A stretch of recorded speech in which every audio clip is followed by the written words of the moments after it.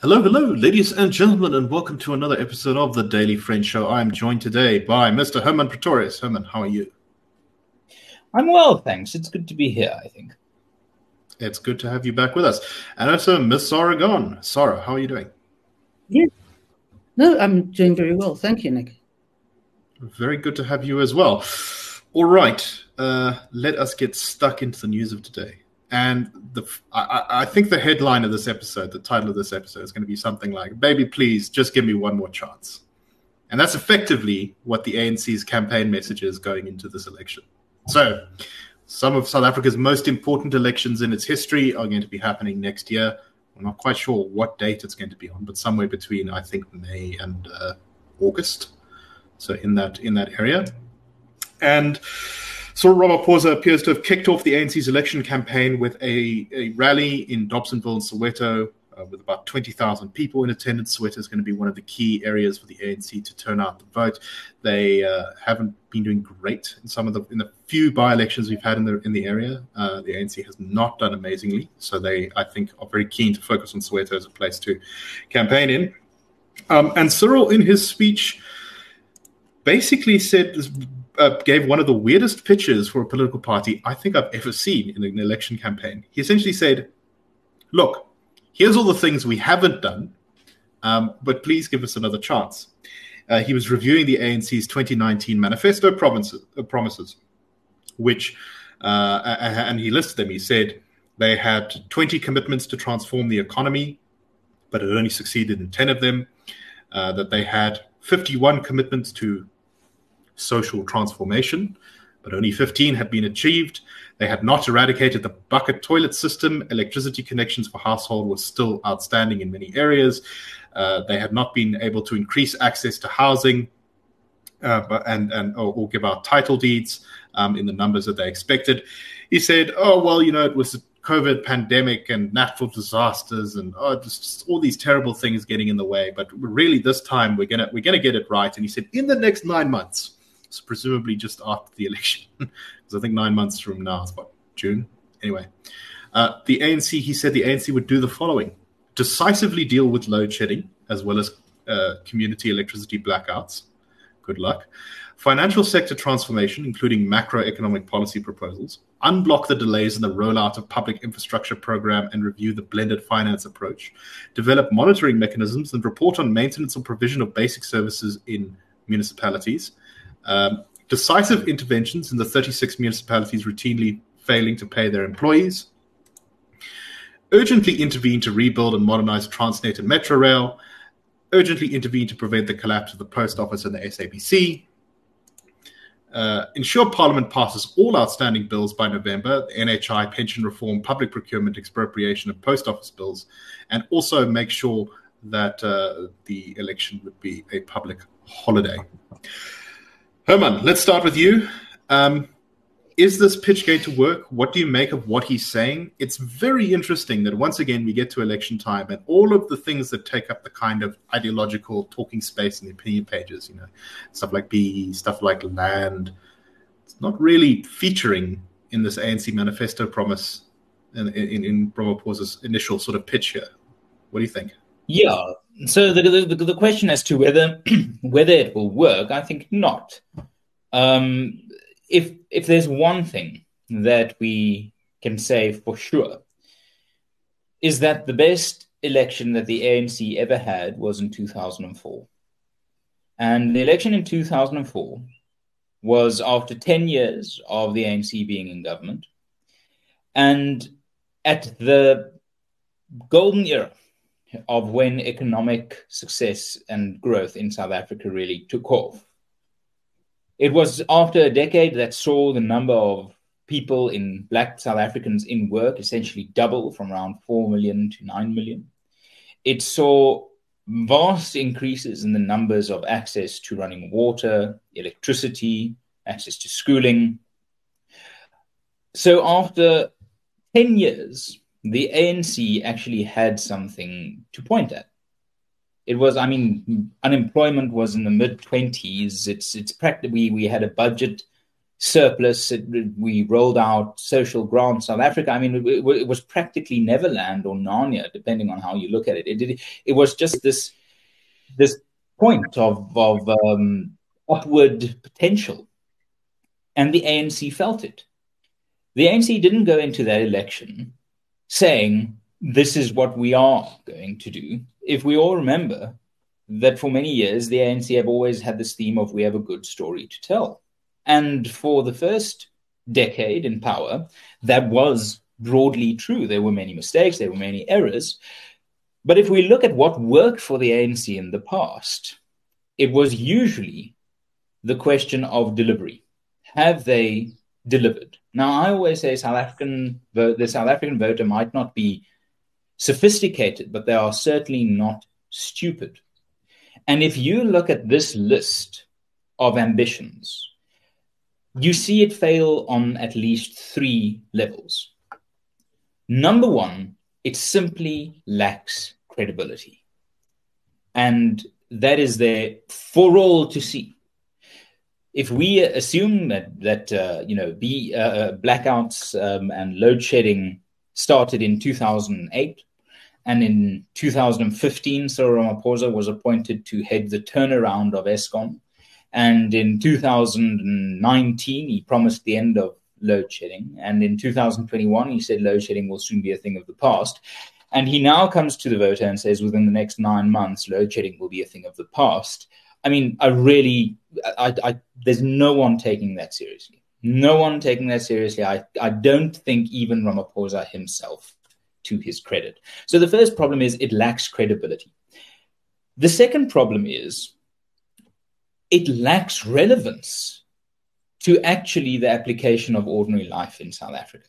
IRR polling over the last 15 years, DA polling, ANC polling have showed what the priorities of South Africans are.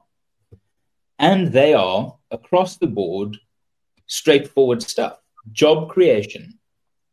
One of the great failures of the ANC has been on job creation. We see financial sector transformation, macroeconomic policy proposals, blended finance approach, monitoring mechanisms. I don't think the word job or creation was actually mentioned in any of those things that are to be accomplished over the next 9 months. So it's not credible, it's not relevant. And then the last problem is, it is, for all purposes, the worst positioning the ANC could put itself in, because it is in direct opposition to what a party like the DA can actually boast of. If we list those issues, decisively deal with load shedding, the DA beats them on that. Financial sector transformation, it's simply not relevant. And if we look at where unemployment is lowest, the most reliable form of sectoral and financial and economic transformation, the DA beats them on that. Unblock the delays in the rollout of public infrastructure. Again, they are not the victors there. Develop monitoring mechanisms. Again, they fail. Decisive interventions. I mean, at the end of the day, it's not credible, it's not relevant, and it's too little too late in a political climate that simply won't accept their nonsense. This is why they are polling either equally or behind the DA in Gauteng. This is why they are likely to lose Gauteng. This is why they are likely to lose KZN, because they simply cannot offer a program that's credible, relevant, and actually will be anywhere close to competing with the political offerings of their opponents, who just have to say, broken promises are your speciality, Mr. Ramaphosa. So as I suggested at the beginning of this episode, there's this kind of, sort of scumbag boyfriend type of feel to all of this, which is, you imagine a relationship with a boyfriend has stolen money, he's cheated on his girlfriend, he's done all these terrible things. And she says, okay, I've had enough. I'm kicking you out. We're done. And he goes, oh, baby, please, one more chance. I'll change. Everything will be wonderful. It's the beginning of I'm turning over a new leaf. Look, I'm going to do all these wonderful things in just the next couple of days. Just please commit to another year on the lease with me. And Nick, on that pitch might have worked in 2019 for Ramaphosa.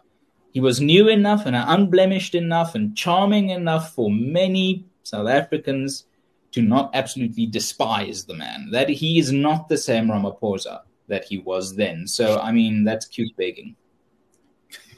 Sarah, what do you make of all this? Well, I think I'll just refer to the one issue which I think kind of says it all. When he starts off by saying we will deal decisively with resolving load shedding, then the question has to be asked, well, if they're not dealing with it decisively now, why would we believe that they would deal with it decisively after the election? Not just load shedding, also community electricity blackouts. I mean, there's decades worth of repairs that need to be done to do that.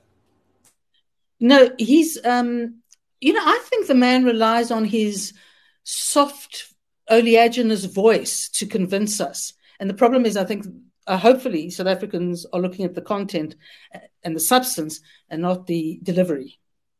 Or not delivery, as the case may be. Yes. I do wonder, because this is not a strong start to the ANC's election campaign. Now, to be fair, the ANC often kind of builds up its election campaign kind of well. It has this infrastructure all over the place, and even though it's not like the most efficient infrastructure, it's able to still compete in a big way. You'll see they'll probably have the most posters, they'll have big billboards, they'll have lots of people going around and campaigning. And the election campaign in the last 2 weeks is usually, I think, relatively strong. Also, inevitably, there will be some kind of like a race controversy or something in the election, as happens every time, and that'll be used to tar the opposition, probably the DA, but maybe some of the other parties too.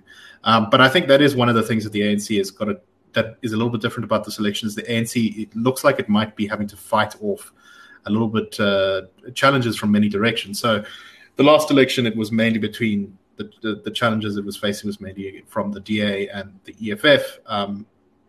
This time, I think they're probably going to also have to fight against the IFP in a very serious way. Maybe Action SA, Build One South Africa, the Rivonia Circle Party, what are they called? Rise Mzansi, yes. So there's all these new parties kind of attacking and hoping to get some ANC votes in various areas. And I think that this may put their election campaign under a little bit more strain than we've seen in the past, because they're going to have to have a more complicated message. And it relies on capacity that I think has largely eroded in the ANC. The ANC has always had a formidable election machine, but this is the party that has failed to pay its own employees. This is the party that has Fikile Mbalula at the head of its organizational wing. It is not well equipped to go into this election now. Does that mean that, it's curtains for the ANC? Of course not. You never write off the ANC. They are terribly good at what they do, and what they do is sort of manage power and exploit division and opportunity, or not even sow them. But what is striking to me, as if we look at, I love myself a bit of an opinion poll. And if we do look at this, and we accept that this is the best the party's strategists could come up with based on the data at their disposal, we can draw a few inferences in alternative from this. Either their data sucks, in which case their machinery has fallen apart, so they can't actually monitor public sentiment properly anymore, or they score so low on the things that actually matter to South Africans that they have to pivot to the things that they perform well on in terms of perception. In which case, good luck winning an election on post office reform. I mean, that might have been a sexy issue in some rotten borough constituency in Britain in 1776. I mean, that might have been very, very interesting, but I've never heard someone, an American politician say, we're going to deal with Al-Qaeda now, but next we're going to tackle those goddamn post offices. So the problem is, if this is your greatest hits, if this is your crowd pleaser, if this is your Nessun Dorma, then either your data sucks or you frankly have nothing else to offer. Very interesting to see, but I think not a great start for them. But maybe they're trying to go for a, we're honest and humble approach here, because they know that they've made a lot of promises to their core voters so many times. But let's go on to our next story, and this is intimately connected to the first one, and it is why the ANC is not going to actually be able to fulfill a lot of its election promises. And that is based off of some data coming out from the National Treasury, who says that things are not looking good on the budget front. Originally, the Treasury had proposed that it was looking to stabilize debt to GDP at about 70%, and this is already at about 72%. The fiscal deficit this year is expected to be much greater than Treasury had projected, which I don't think is particularly a surprise. Treasury is often massively over-optimistic in its projections. The fiscal deficit for 2023 is set to be between 6 and 6.5% of GDP, which is much higher than the target of 4%, which is what the finance minister had planned for in the budget. There's been a big...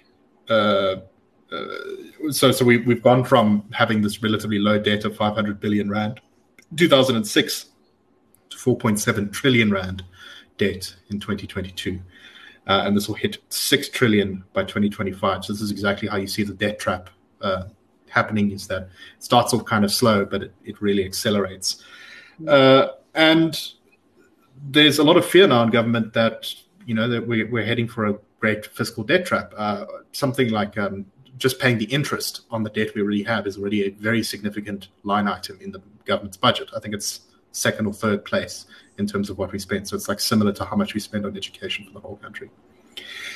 In light of this, Finance Minister Enoch Godongwana is saying that government needs to take some drastic proposals. He's putting around a draft document which has been leaked to the media, which says they're going to cut spending in a large number of places, place a moratorium on advertising new hires for government departments, and also forcing departments to find other ways other than the fiscus to fund wage increases.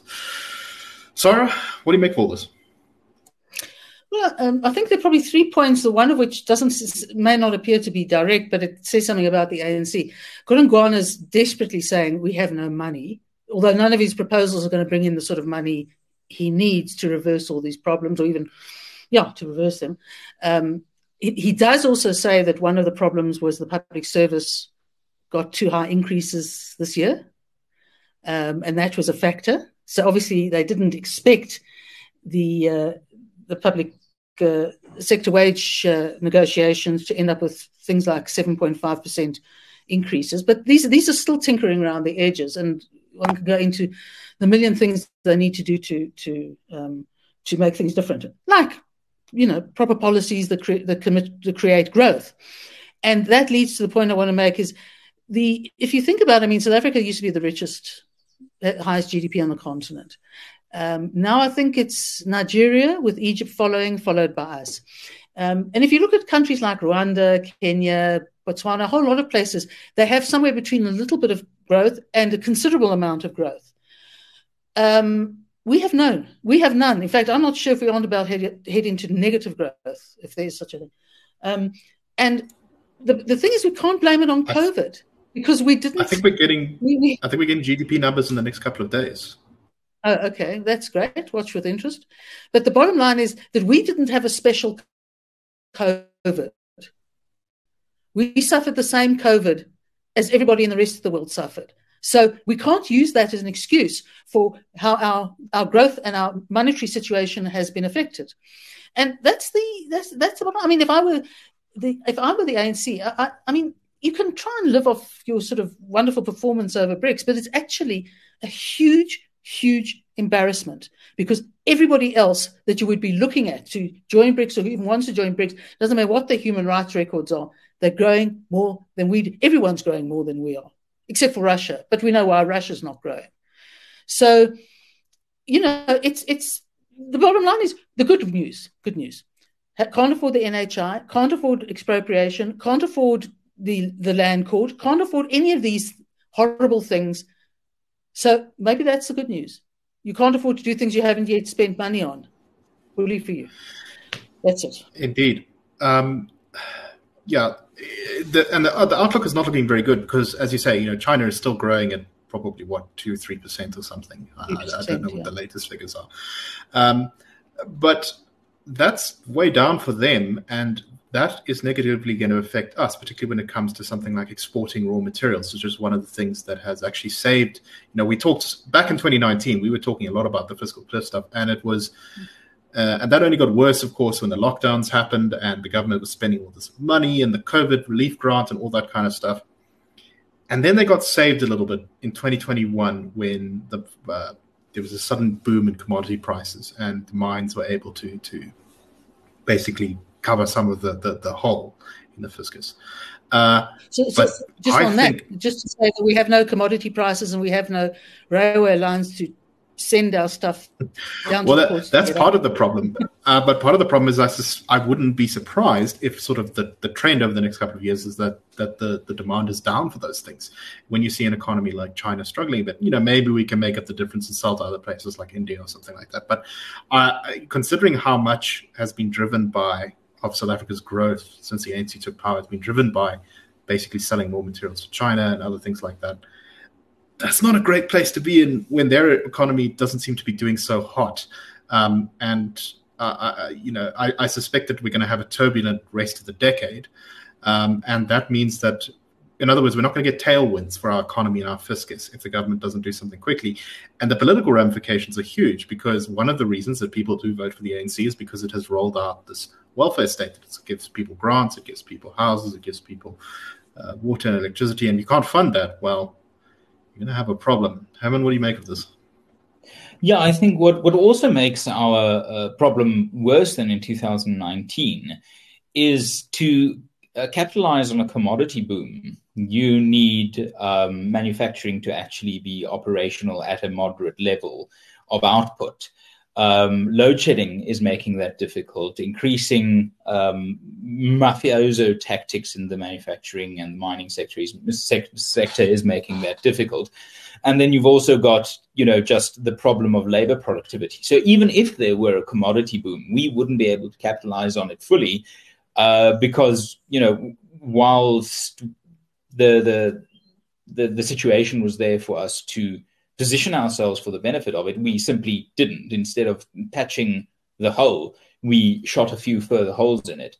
But the problem is also that you see the ANC splitting, not in the sort of factional way, but in the sense that they are promising A, in the previous story we discussed, with no, and they are facing the fiscal reality of B, with no ability, as Sarah points out, to fund stuff like the NHI, which, if we're going to be charitable, costs about 300 billion rand a year, closer likely to 700 billion rand a year. So that it's a good in the one sense that it portrays this wish list of this uncredible, irrelevant, too little, too late wish list, even in and of itself, to be unworkable. But that does leave a very, very worrying option left for the ANC being the, vile organization that it is. And that is why I would ask all religious people to pray for, let's say, Hofanyako, the governor of the Reserve Bank. We are sitting in a situation where the Reserve Bank's control over the money supply is going to become increasingly targeted because the idea of having not enough money, some in the ANC will say, well, then just print more. And that is where the independence of the Reserve Bank and the spine of the governor of the Reserve Bank is going to absolutely be key. If you promise A, you face reality B, then you probably go for C, which stands for currency. And that is such a lame segue, but the point is made. So that's the one point, is that we will not get away from this question of the Reserve Bank and control of the money supply quickly. But then two other points that are worth mentioning. Godongwana has just made the job of the ANC in Gauteng and Tshwane very difficult. The Tshwane government has been saying we cannot afford wage increases for municipal workers. Godongwana has just thrown his lot and his momentum behind that case, saying that there's no money to pay that. So I think if the coalition government in Tshwane have their wits about them, they'll be able to muscle this into some political capital to say, look, we're not saying this, the Minister of Finance is saying this. And then the third point that I want to make is whether Godongwana is now at a point of growing in his influence in cabinet, or is he at the point of having reached his maximum relevance in cabinet? We saw with Tito Mboweni, warning his ANC colleagues, he had to define in Parliament what a sovereign debt crisis is in sort of fiscal management for dummies terms.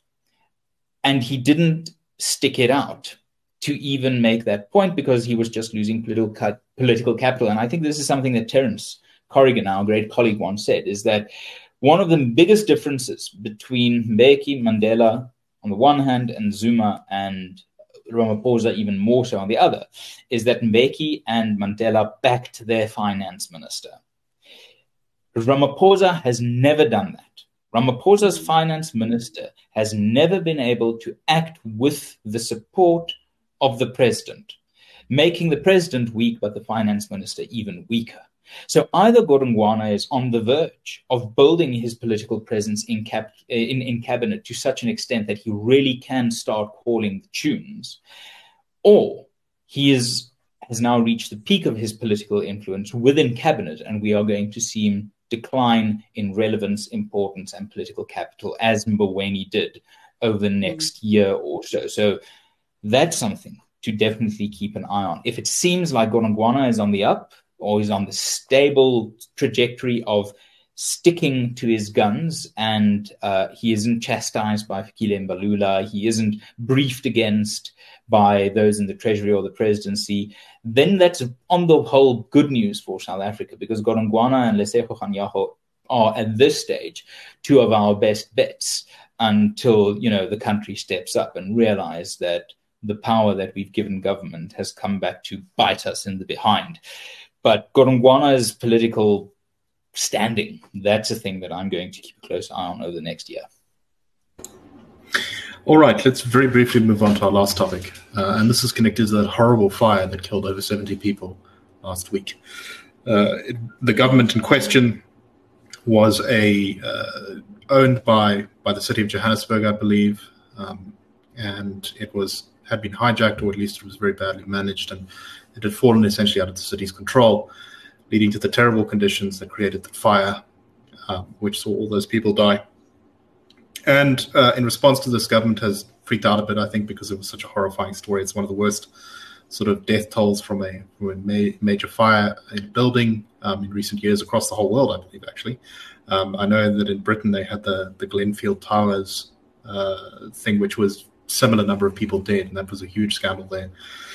So government has said that the Department of Public Works is beginning a thing called its Operation Bring Back program, which is an attempt to regain control over huge numbers of government. So this is just national government. It doesn't include the municipalities, buildings which have been hijacked or basically the government has lost control of.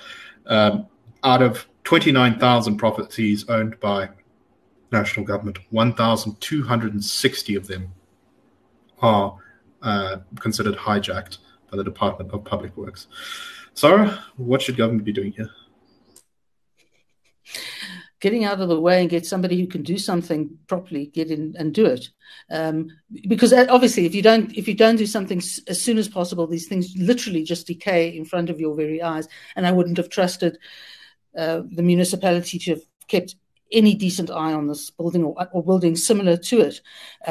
It does have problems in the fact that the law benefits tenants. You have to take into account whether there are children in a building, elderly, disabled, before you can evict them. The taking back buildings that have been hijacked is horrendously difficult because you're dealing with crime on a very big level. But what can you say? One of the things they should be doing is trying to get change to the very legislation it put in 1994 to give more power back to landlords, including themselves, as to what to do, and to be able to, if they have alternative accommodation, they should not be forced to give them accommodation within a 5-kilometer radius of where they were. I mean, there's no link between the two. I mean, one understands the convenience, but you can't expect a municipality particularly to suddenly provide for 3,000 odd people 5 kilometers away from where they had chosen to live. I mean, it's tragic, but I mean, that's part of the problem that the government faces. The other thing I want to suggest is stop calling anything Operation Anything, because it doesn't help. Just get on with the damn job and do it, and make sure this sort of thing doesn't happen again. Herman, your thoughts? I think it just shows that the government, there isn't anything new that the government should start doing. It's either start doing the stuff that you're already supposed to be doing, or stop doing the stuff you're doing. There is no reason for the government to accrue itself new powers, to give itself new responsibility, or new operations, anything. It is just about doing the basics right. And if Ramaphosa ever has the goal to ever refer to his cabinet as fit for purpose, after he has faced so many reshuffles and you have absolute dunces still there, like Lindiwe Zulu, like Bheki Cele, it really, it just says that, we will pay you to stop whatever you are doing, and give other people a chance, because frankly, I mean, my schnauzer will be better at this. It is fit for purpose, Herman. It's not the purpose that we should mention on a family program. Well, I couldn't say it better myself. Anyway, thank you very much. I hope that you found the show interesting. We will be back tomorrow with the Daily Friend wrap. Cheers, everyone.